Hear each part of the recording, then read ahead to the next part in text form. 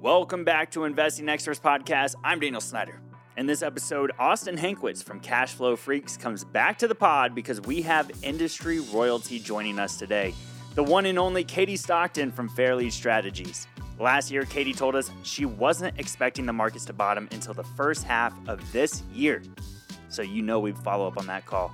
Not only that, but we dive into the TACK ETF, ticker symbol TACK, and how they operate that fund so you can better understand if it might be the perfect fit for your portfolio.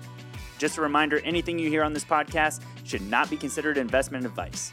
At times, myself or the guest might own positions in the securities mentioned, but this is for entertainment purposes only, and you should seek advice from a licensed professional before investing.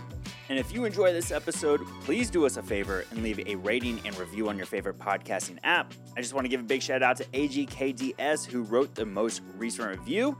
And congratulations, everyone. We have broken into the top 200 of podcast apps for investing, and I just think that's awesome. Now let's get into the interview. How about the markets lately? I mean, we are in a complete battleground right now. We saw Microsoft earnings this week. We're seeing the clawback from that. What's your initial take? It is certainly a dynamic market. And what's up, everyone? Happy to be back for a little episode. For all those people that are listening and remember the OG days of me co-hosting, don't forget to leave a review with the 100 emoji so I know you're listening.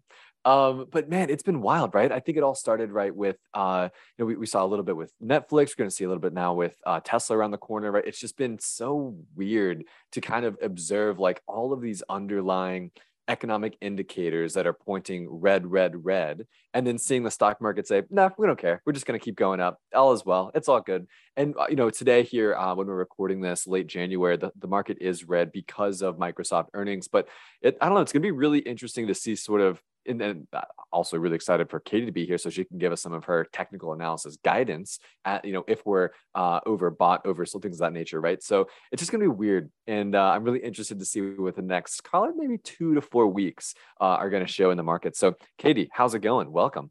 Yeah, thanks, Austin. Good to see you guys. It is definitely going to be interesting. And I think the next 2 to 3 weeks will be very telling as well in terms of the posture of the market. Yeah, it definitely will. Katie, why don't we just take a pause real quick and make sure for those who don't know who you are, which I don't know why they wouldn't know who you are, but for those who don't know who you are, do you have like a 1-2 minute background that you can just share real briefly about maybe how you got into the investing world and Fairlead Strategies? Yeah, for sure. So again, Katie Stockton, I am a CMT, it's Chartered Market Technician, which means that my focus is technical analysis or watching price trends, really looking at securities from a supply and demand perspective, as opposed to looking at, say, companies, right? And trying to understand the company's fundamentals. We're watching these price charts and trying to understand market dynamics through behavioral finance and how it's manifesting itself in those supply-demand relationships. So I got into this in the late 90s. I studied technical analysis in college. So I was really in it from the early stages of my career.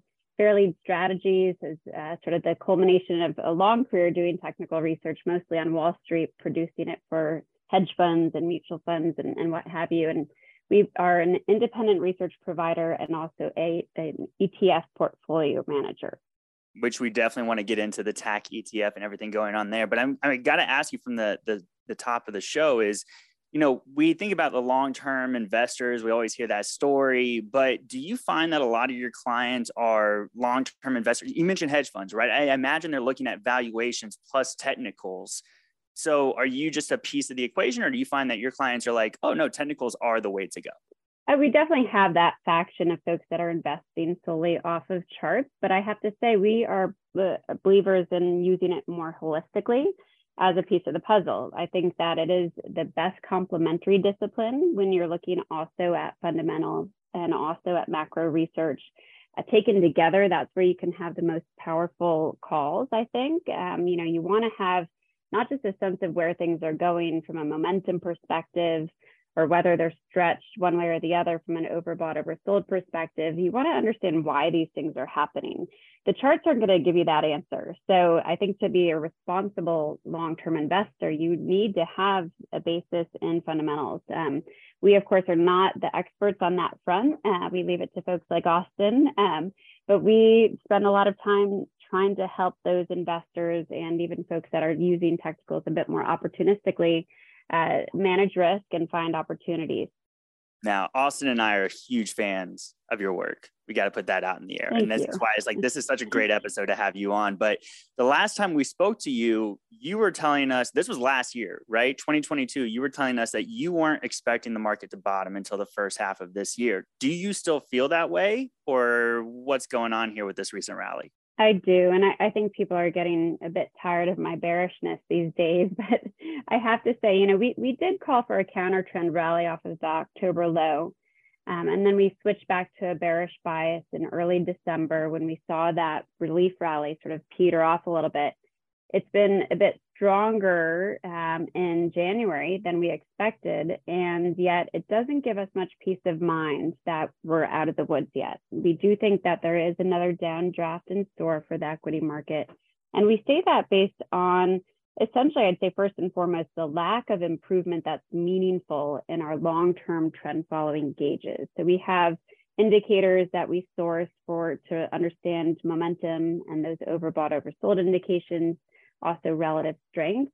And the collection of those indicators really haven't signaled a low yet, or a low, yes, but not the final low of the bear market cycle. And we don't have a lot of examples of bear market cycles to source back to, but the ones that we do have, we still feel like we're fairly well aligned and on track for the same type of price action where they culminate not in a V bottom, but rather in more of a bottoming process where you stick that initial low and then you see a series of retests, more neutral overall in the price action, but somewhat harrowing at times, right? So we think that first sort of final low really does have the potential of unfolding in the first half, maybe even soon. And that would then get us into the place where we can say, okay, let's look at the other side of this and start to find opportunities that are at valuations that are attractive. They may not work right away, but we can use those indicators to source for long-term buy signals to get to the place where we can build up that full exposure when it's timely.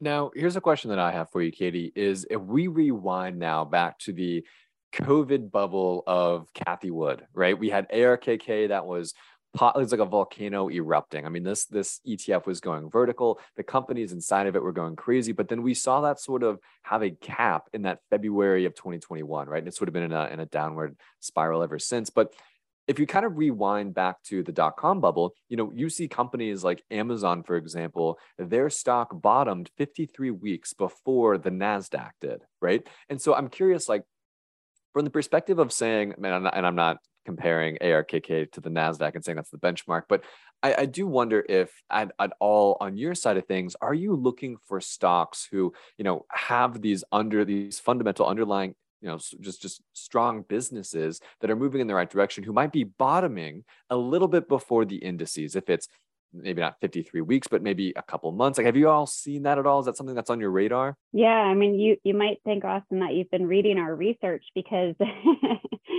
we have been talking about that to some degree. And we like to use Cathie Wood's product, the ARKK ETF, as like a high growth benchmark in a way. And indeed, as you mentioned, it did start downtrending earlier in 2021. And the positive takeaway there is that because that downtrend is more mature, we have a more prolonged oversold reading on a long-term basis. Looking at the monthly indicators, it's been oversold for a long time. And that's the case for many of its constituents, not including Tesla. Those constituents that have been oversold for a long time, many of them do appear to have their final low already in place even.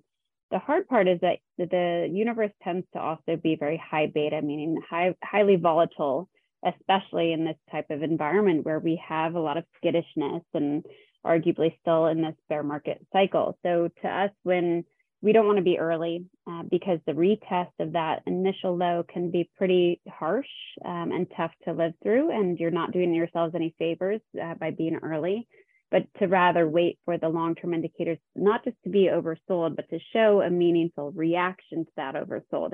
And collectively, we don't quite have that meaningful reaction yet, but it would argue for the fact that perhaps, yes, those have already bottomed in some cases, maybe not in all cases, but that they still hold short-term risk, especially when the mega caps and the major indices are seeing their next downdraft. So we think it's a bit early, but we do think they have a chance of having bottomed already. And I don't know about the 53-week number, but it'll be interesting to see certainly, how their bottoms compare with the bottoms in the major indices as sort of a case in point.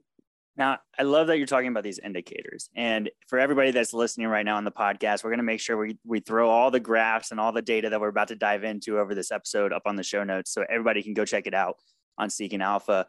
Before we jump though, Daniel, I really want to mention something that kind of pulls back and kind of ties together what she was just talking about with like these other high risk assets that are sort of starting to see these bottoms before the larger indices do that. An ETF that I've been kind of like looking at, it's very high risk to think about, is the Chinese internet ETF of KWEB, right? That's a very high risk, like the investors who are looking for risky ideas, that's one to look for. And it has, to what I've seen, begun to bottom, right? So it's thinking like, are investors now, is that appetite hungry? Are they now looking for those very risky ideas, which is sort of offering some of that support, which I'm sure we're going to get into here, Katie. But it's beginning to kind of come to life from my perspective. So I'm excited to see what, Katie has in store for us. But I just wanted to close the loop there before we moved on. My apologies, but go ahead, Daniel. Yeah, I mean, and Daniel, I'll comment on that briefly just to say that indeed we've seen rotation into international markets, not even just China. That's been really outstanding, and it certainly fostered better sentiment year to date than we might have expected otherwise. But when you look at those trends now on a short-term basis, extremely extended with some signs of short-term upside exhaustion. And yet we also see the long-term prospects there. We feel that the low that they've come off of is a major low, perhaps, even if it's not that for the S&P 500 index. But of course, when you also look at where they've come from, because of that high beta nature, the retracements can be far more dramatic. So you can expect underperformance when the global equity markets are pulling back collectively. So it's a little bit of a catch-22 where we want to be there, and yet I think it's probably prudent to wait if you're not already there to take advantage of that long-term turnaround. I do think that international has a chance to at least be an inline performer overall this year versus the US. And of course, that's not been the case for many, many years. It tends to underperform over the very long term. Yeah, we're seeing that conversation kind of go on right now as well. It's like, do you invest in U.S. capital markets or do you seek international at this time, especially with the dollar index collapsing, it almost feels like. But I wanted to go back to the S&P 500 chart that you sent over here and kind of talk about the indicators, right? If we're talking about long-term investors, they might be wondering to themselves, maybe they're Austin's approach, over on Cash Flow Freaks, where he's looking at the fundamentals, he's looking at the quarterly earnings, he's diving into revenues there, he's having the conversation about here's the takeaway that really matters for this quarter. But if they're doing more of the top-down approach and they're like, what indicators might help me? How did you choose your indicators? Like, what would you recommend? How did you get to the indicators that you've chosen for your methodology? And is that something that you would recommend to other investors? Yeah, I mean, for sure, we believe wholly in our methodology, but honestly, it's not even that important which indicators you use. It's more important which indicators you go back to. You have to have a system, right? You don't have to have a trading system, but you have to have a systematic approach to technical analysis, I think, to really use it in an effective manner.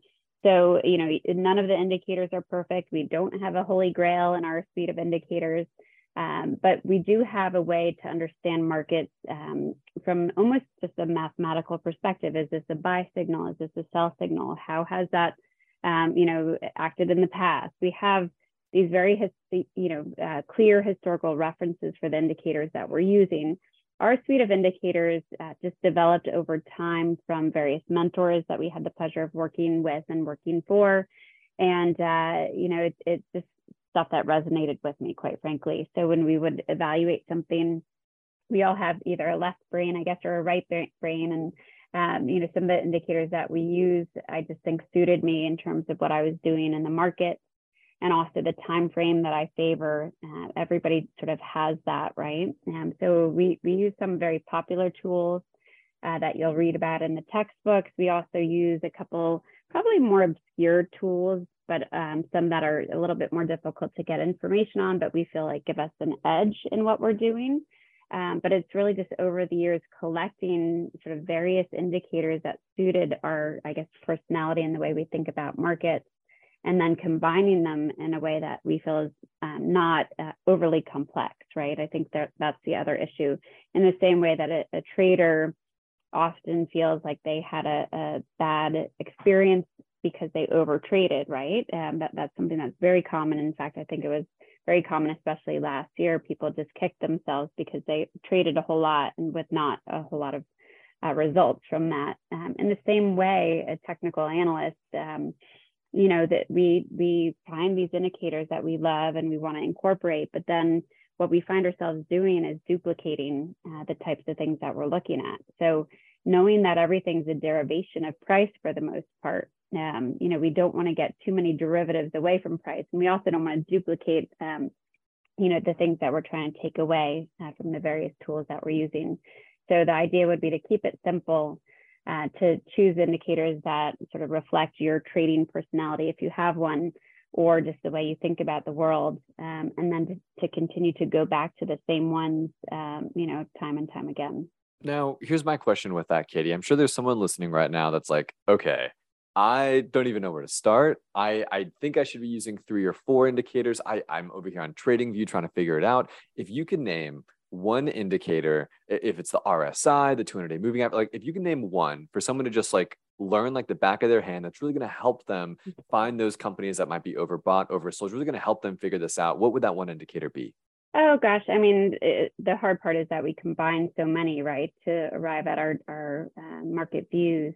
But I would say the MACD indicator, moving average convergence, divergence, which is one of the most popular ones out there for trend following and judging market momentum. That's probably the go-to when people ask me that, like if I go to my deserted island, right, which indicator am I taking with me? But I would say that when we're evaluating a chart, before we're looking at the indicators even, we're looking for important levels. So we're looking for key areas of potential support, which would be buying pressure, and resistance, which would be selling pressure. So the hard part is that it's not quite as objective. It's really subjective, and it comes, I think, with experience and looking at a lot of charts. So the folks that are out there looking at a bunch of charts on TradingView or some other platform, they're already doing it, right? They're already seeing price action unfold into these various levels, whether it's, something like a 200-day moving average or a previous peak or trough on the chart that's informing their biases. I think they're going to find that they're already starting to do it without even really having to study it to a great degree. But I do also recommend, the CMT program has 3 levels. Someone who would be really, more highly interested in it is well served, I think, by going into that coursework that they use for level 1 CMT, because 1, it puts them on track for a designation if they so choose, but 2, also is a nice curated sort of picture of technical analysis with an eye towards risk management mostly. Got it. So MACD is what I'm hearing. Very cool. MACD, keep it simple. Love it. All right. So now that we've given somebody an indicator, let's talk about what I think is probably the meat of this episode. And I would love to dive into your TACK ETF, and specifically like how it's constructed, how you came up with it, why certain investors want to hold it in their portfolio. I mean, I know why I would want to. Austin, you hold it in your portfolio, right? I mean, this is such a great ETF. Oh yeah. Created that. Hold on. Let me get the updated number on Seeking Alpha right now. Assets under management is up to 213 million. Like, bravo. Congratulations. That is awesome. Thanks, Daniel. I appreciate it. Awesome. I mean, it's just like the way you build it. Well, I'll let you explain it, right? Because it's about how you do the sectors and how you build the buckets and everything. So could you just give us like a general overview of how you constructed this ETF? Yeah, I mean, it is a byproduct of our methodology, right? So it's systematic in its approach. And that's, I think, the key to succeeding in using the chart. So what we found is that our client base, which were subscribing to our research product and our consulting services, were often trying to sort of leverage sector rotation. It was a very common strategy, and honestly, for good reason, because I think sector rotation, sector relative strength, it's like the low-hanging fruit in terms of outperforming the S&P 500. We have these great existing exchange traded funds in the sector spider ETFs that people are trading really actively with very low expense ratios. And those, you'll see any given year, massive dispersion in their relative performance. Energy outperforming massively last year is a great example, up something like 50% when everything else is down. You have these major trends in relative strength terms to take advantage of. So that's our primary goal with the TACK ETF, which is called the Fairlead Tactical Sector ETF, to leverage those sector trends and momentum. Now, we start with 8 buckets to fill, and those are equal weighted buckets of about 12.5%. And we are sourcing the 11 major economic sectors via ETFs, those sector spider ETFs. And we're looking for the best of the best using our methodology with a combination of momentum indicators, overbought, oversold measures, relative strength indications, and at times employing sort of a quantitative ranking system when we have too many choices to work with, which has not been the case since inception in March. When we launched it, we did have substantial sector exposure, not full sector exposure, and it's morphed into almost fully risk-off exposure. So the unique thing about the TACK ETF is that it also has the ability to move into alternative asset classes when the market dictates. So when we don't have enough sectors to fill those 8 buckets, we will give that bucket to different asset classes via also ETFs. So it's essentially a fund of funds. And these other ETFs represent short-term treasuries, long-term treasuries, and gold, all of which tend to outperform the equity market in downdrafts, right? So we want to avoid carrying the risk that's inherent to the equity market in bear market cycles like we have been through. So with that, you get nice outperformance, of course. It doesn't mean it's always in the green, especially like a year like last year where we had a long-term treasury bear market as well.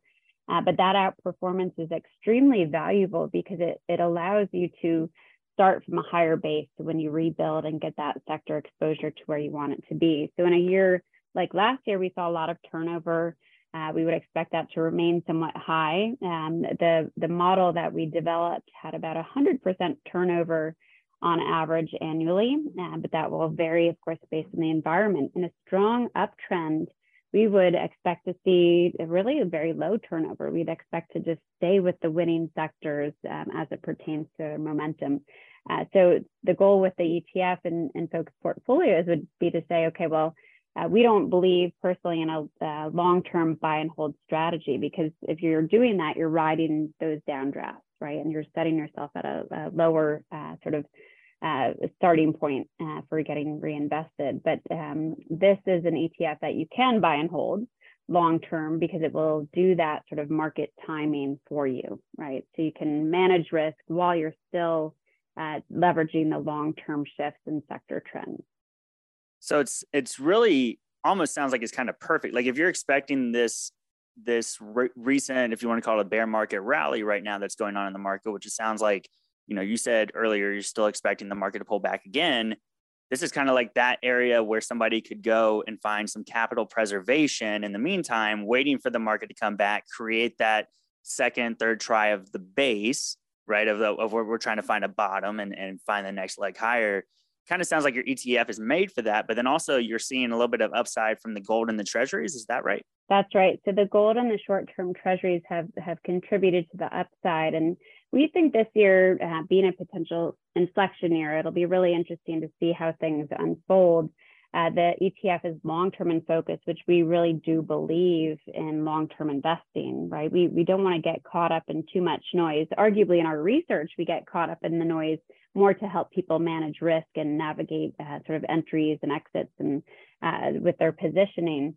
But in terms of investing, if you can ride a trend and not overtrade, I think that's really beneficial. So we're trying to take advantage of those long-term shifts, of which we really could have one this year.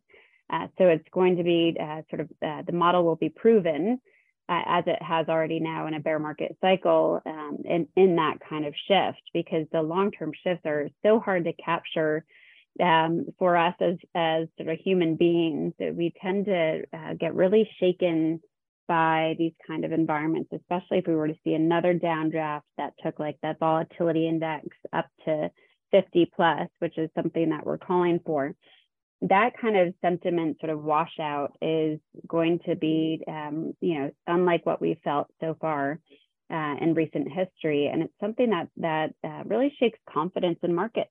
And especially if we have a recession at hand at the same time, you can imagine that psychologically it takes people a long time to get back to where they, should be in terms of exposure to the equity market. And it's nice to have that done in a way systematically for you, because it can take the emotions out of it. Now, speaking about the systems and the emotions, something I'm certainly a very emotional trader sometimes. And Daniel, it's funny you're over here talking about as like a way to preserve a portfolio when the ups and downs, when uncertainty is certainly upon us. And it's like, wow, it's like you are literally saying why I'm investing in into TACK, right? Why that's exactly right. Like instead of a large cash position, I have TACK instead, right? So here's something I want to talk a little bit deeper though about, Katie, is you talked about these specific, it's a fund of funds, right? It's you got ETFs inside of this ETF. And looking at your research here that you've shared, there's a couple sort of sectors in the stock market that you are underweight as it relates to being, skeptical on. There's a couple that you're overweight, right? Some that you perhaps could be excited about. Can you walk us through a little bit about perhaps the consumer discretionary, kind of starting with that underweight side of of the equation? I'm curious, like walk us through sort of maybe what makes you think you would be underweight, why it's not a part of the like things of that nature, right? For the people like, well, what's the science behind it? What's the real how is she feeling this out? Right. I think that might be beneficial to the audience. So I think what you were asking is how sort of the relative strength trends manifest themselves that we're publishing in our research. They tend to actually be more intermediate term in focus. So we take the 11 economic sectors and we'll evaluate them not only in absolute terms, but we'll take them as a ratio versus the S&P 500. And that ratio becomes like the basis for a lot of our analysis.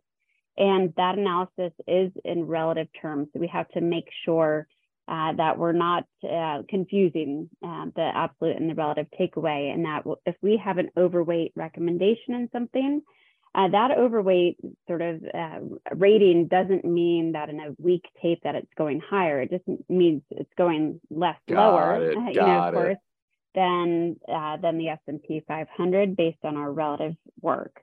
So you can have a relative strength uptrend and still see something going down in absolute terms. It just depends on how bad the broader market is. What you tend to see outperform, of course, in bear market cycles are defensive sectors. So last year we got outperformance from the likes of healthcare, consumer staples, utilities, and then as an aside from energy, and those trends still haven't really changed in our opinion. So we've had pullbacks in the last few weeks in that relative performance, but we want to stay focused longer term on those trends in relative strength terms. And it's those trends that will guide us, right, as we evaluate the sectors when they actually have positive long-term momentum. Unfortunately, what happened last year, they all lost long-term momentum. So we saw even utilities, which had been pretty stalwart, right, in upholding their momentum and their long-term uptrend, broke down. So that was something that we just had to be respectful of. So that's the last sector that we kicked out of the TACK ETF, and energy is still in there because energy is kind of the last sector standing in terms of having that long-term momentum characteristic that to us is so important. So we have to always differentiate between the relative performance and the absolute performance, but we do spend a lot of time on the intermediate term takeaways of those ratios, because we think that especially on like a quarter over quarter basis, over which a lot of our advisors and portfolio managers that we consult for, they're evaluated over those timeframes. They're not evaluated once a year, they're evaluated every quarter. So it's important to them to take into consideration their sector exposure over that time frame. Now, my last question here as it relates to TACK, and I think I know the answer, but I'm going to ask it anyway, Katie. So for example, gold's been grinding higher, right? I know, gold is a part of this. Energy, right? We see the price of oil kind of moving in the right direction over a kind of a longer time horizon. Do you at all have any sort of, I think that TACK is very rules based. You guys have a system to it. It's very if then statement. But is there ever a time where it's like, man, we saw this in the news and it could be something interesting? Or should this, would this be, are we front running the idea of what we think the charts are going to do? Are you doing any of that? Or is it really just if then statements? Or or you Jim Simons, you say, just trust the system. Yeah. So it is intended to be 100% systematic. So if you read the prospectus, it's described as such, and yet it's still classified as an active ETF and treated as such by the platforms and what have you. So it is active. It's very dynamic, but it is systematic in that the models will inform the changes, and then of course we as the portfolio manager will evaluate that just to make sure nothing's terribly screwy and out of line with what we're seeing in the charts themselves, right? Because we, like a lot of people, are very skeptical, and we want to make sure that any quantitative model is doing what it should do according to our typical sort of technical methodology. So we're very on top of it to make sure that the output is aligned with what we're seeing. And yet we really believe that that's the way to do it for managing a portfolio. There's a lot more to sort of portfolio construction. It's not, you don't sort of manage a whole portfolio typically using technical analysis. In this situation, you can do that because it's all sort of top down in its orientation. If you were to have an ETF that had individual stocks, you would want to also have that sort of fundamental component to it. But because we have those great relative strength inputs and momentum gauges, for sort of a technically managed portfolio, I think this is the best way to go about it. I wanted to ask real quick. You also included in the research, and we'll put this in the show notes so people can see this, the 5-day relative rotation graph of the S&P 500 sector indices versus the SPX. Have you noted, so it breaks it down, leading, weakening, improving, and lagging, and it kind of shows the trend of where they were and where they're moving. Is it pretty accurate to see these sectors go from lagging to improving, or do they park themselves there? Like, I don't think I've ever seen this before. It's a really cool data visualization tool, and I have to give some credit to Julius de Kempenaar, who founded this way of sort of visualizing relative strength, not just for sectors, but you can kind of plug in anything you want to evaluate. And it is a proprietary model to him, which normalizes everything. So that's the cool part about it, because everything's normalized to what your chosen benchmark is, which for us is the S&P 500. You can see the rotations, not only versus the S&P, but versus the other sectors. So that chart that we publish in our weekly report is a 5-day view. So it's ultra short term. We like to source it because we want to see if there's a shift from risk on to risk off, perhaps, or if there's something emerging that's worth, kind of sniffing around in. We get some nice early indications from these relative strength reversals. And it is amazing. I tell you, the cyclicality of the markets is not just limited to sectors, but you can see it in cryptocurrencies. We actually track that same chart for altcoins versus Bitcoin, which is fascinating. And they all move in this clockwise rotation among these quadrants. There are at times, of course, imperfections and things that go, way off to the corner, that type of thing. But overall, you can see when you animate these charts, the cyclicality that we've spent so much time trying to evaluate. And the cyclicality comes from not just economic cycles, because we can also see it on very short-term timeframes, but really market psychology. So it's how investors are behaving and the sentiment behind the market that you can evaluate by seeing these rotations. And it is fascinating. It has inputs that are driven by relative strength and then also momentum. So in the chart itself, for folks who are able to access it, they will see that some are pointing up and to the right. So those are the sectors that are outperforming with growing momentum. But if you can kind of trust that clockwise rotation to it, you can trust also that some of those after, say, a week or two will probably fall out of favor.